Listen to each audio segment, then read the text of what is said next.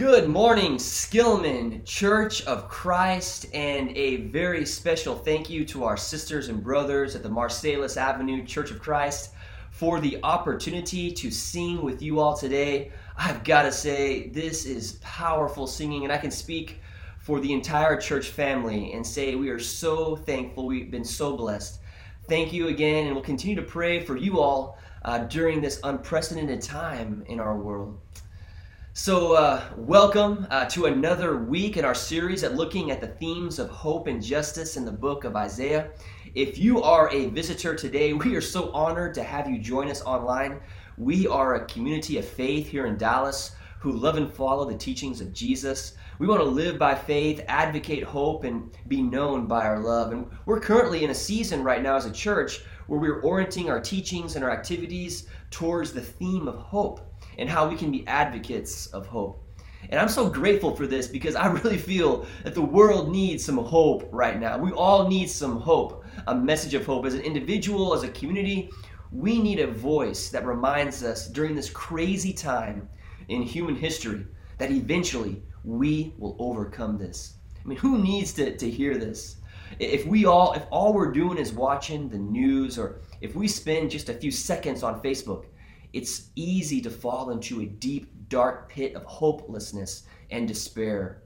It's easy to become cynical and anxious. We are to the point in this pandemic where we're beginning to feel the pains of disconnection. I mean, watching church in our pajamas, it's lost its allure. I mean, it's not new or exciting anymore, and we need some hope to bring us through. I mean, all the parents and teachers out there, we need some hope too, because school is supposed to start in less than a month from now. And I saw this funny meme on the internet this past week about how parents and teachers may be feeling about the current options for school right now. None of it sounds good. I thought this was a pretty funny depiction. But we need a reminder that God has not abandoned us. And not only that, but that God is still at work and that there's meaning to our lives. And despite the uncertainty, the ambiguity, and the turmoil, all of this is heading somewhere. And this is where the book of Isaiah comes in. Because Isaiah was living in a crazy time himself. His nation, Judah, was being threatened by opposing nations who wanted to conquer them. And early on in Isaiah's ministry, it was the Assyrians who were knocking on the doorstep. But it was eventually the Babylonians who became so powerful, they overtook the Assyrians and conquered Judah, destroying Jerusalem and sending the people of Israel into exile. In the book of Isaiah, this book is honest. It's raw. And it blatantly calls out what Judah did to contribute to their demise and what they were doing wrong. And yet at the same time, this book, it provides a vision of hope amidst turmoil. In fact, there are so many themes and images and metaphors of hope that we have adopted in the Christian faith. They come directly from the book of Isaiah. There is no other prophet referenced more in the New Testament than Isaiah. It is in the pages of Isaiah where we first hear about a virgin conceiving and giving birth. And within these poems is the first time we learn about a baby whose name will be Emmanuel, or God with us.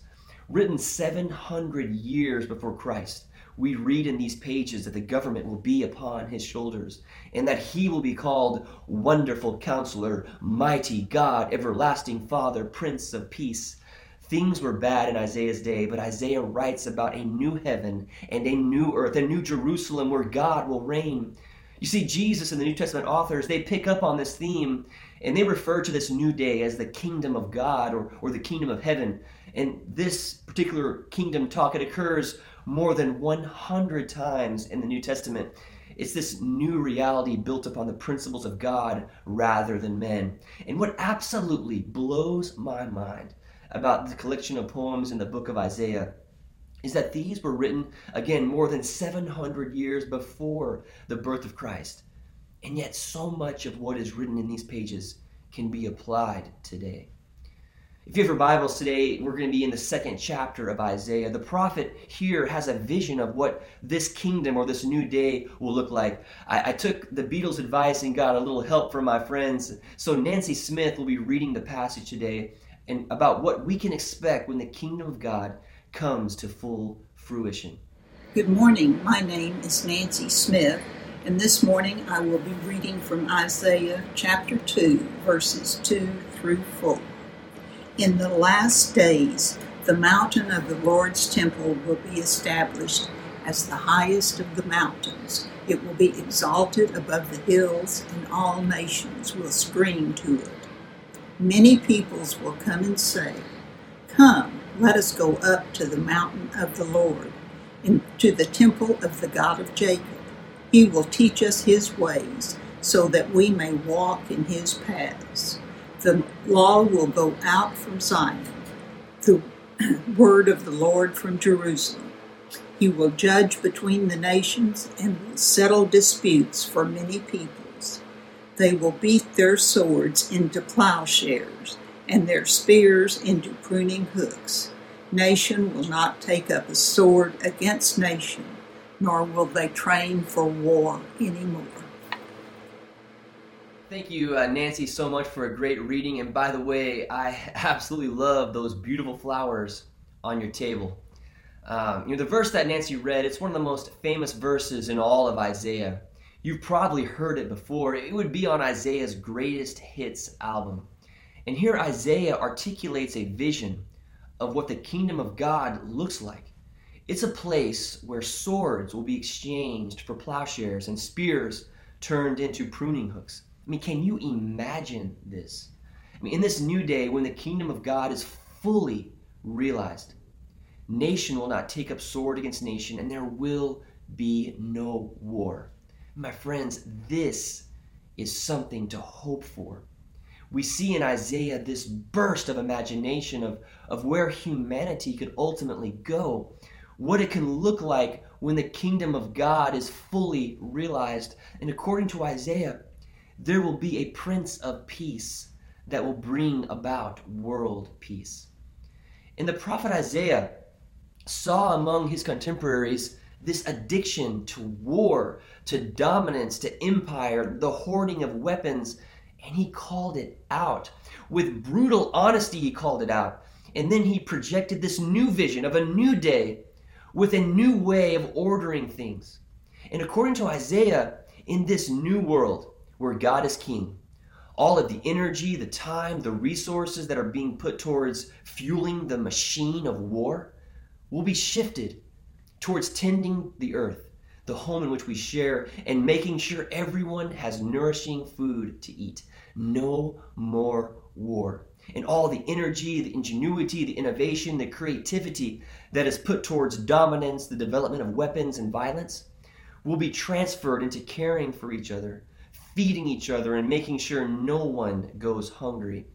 This is what God is up to, and it's a revolutionary shift in energy and mindset. The kingdom of God is about the plowshare and the pruning hook instead of the sword and the spear. And you see, the plow, the pruning hook, they meant something to the people in that day. They were inventions or technologies developed in that day and age that cultivated and harvested food more efficiently and effectively so that more people would have something nourishing to eat. And we have to remember too that this chapter in Isaiah, it's a poem, and it's using poetic language. It doesn't mean that everyone in God's kingdom will eventually become farmers. But what Isaiah is talking about is a radical shift in mindset and the use of energies within society, where people are not using their gifts and talents to develop better ways to fight and to keep some in power, to keep others oppressed, to dominate and to subjugate. But in the kingdom of God, in the world that Isaiah describes, people are using their gifts and talents to create systems and technologies that properly cultivate the earth's resources so that everyone can have enough. And here is where it gets interesting as Christians, because you see, Isaiah could only dream of this new reality. But when Jesus came, his arrival ushered in this new kingdom. In Luke 17:20, Jesus says, the kingdom of God is already in our midst. And when Jesus is teaching his disciples to pray in Matthew 6, Jesus prays, your kingdom come, your will be done on earth as it is in heaven. We are living in this time of tension between the now and the not yet. The kingdom of God is not yet fully realized. We haven't seen the full manifestation of when nation will not fight against nation. But as Christians, We know God's kingdom is in our midst. We have a partial representation, and we are citizens of this kingdom, and its principles can be applied to the here and to the now. But here is the problem that we face today. Just like Isaiah, we live in a world that is still addicted to the sword and the spear, to violence and power and dominance. In fact, for those of us in the United States, we live in a country that benefits greatly from the sale of weapons all across the world. According to data from the Stockholm International Peace Research Institute, the global arms industry grew last year by 4.6%. Across the globe, the buying and selling of weapons, it's become a $420 billion industry. U.S. companies alone account for 59% of the total weapon sales. In the top 5 weapon companies in the world, they're American companies like Lockheed Martin and Raytheon, who have offices here in Dallas. And last year, the United States, it sold Saudi Arabia 59,000 bombs for them to use in their conflict with Yemen. But this isn't just an American problem. This is a human problem. Because countries like Russia and China, they're lobbying too for a bigger piece in the global arms market. You see, the reality is we're still living in a world that's addicted to the sword and the spear. And a few weeks ago, we talked about the vineyard and how all of this is connected. I would imagine some of our current problems as a human population may stem from this love affair with the sword and the spear. And just like Isaiah was brutally honest in his time, we need to be brutally honest in our time. We cannot fully arrive into the new world until we have named and called out what is troubling about this current one. But as I hear these statistics, I also hear Jesus' prayer in my ear, "Your kingdom come, your will be done on earth as it is in heaven."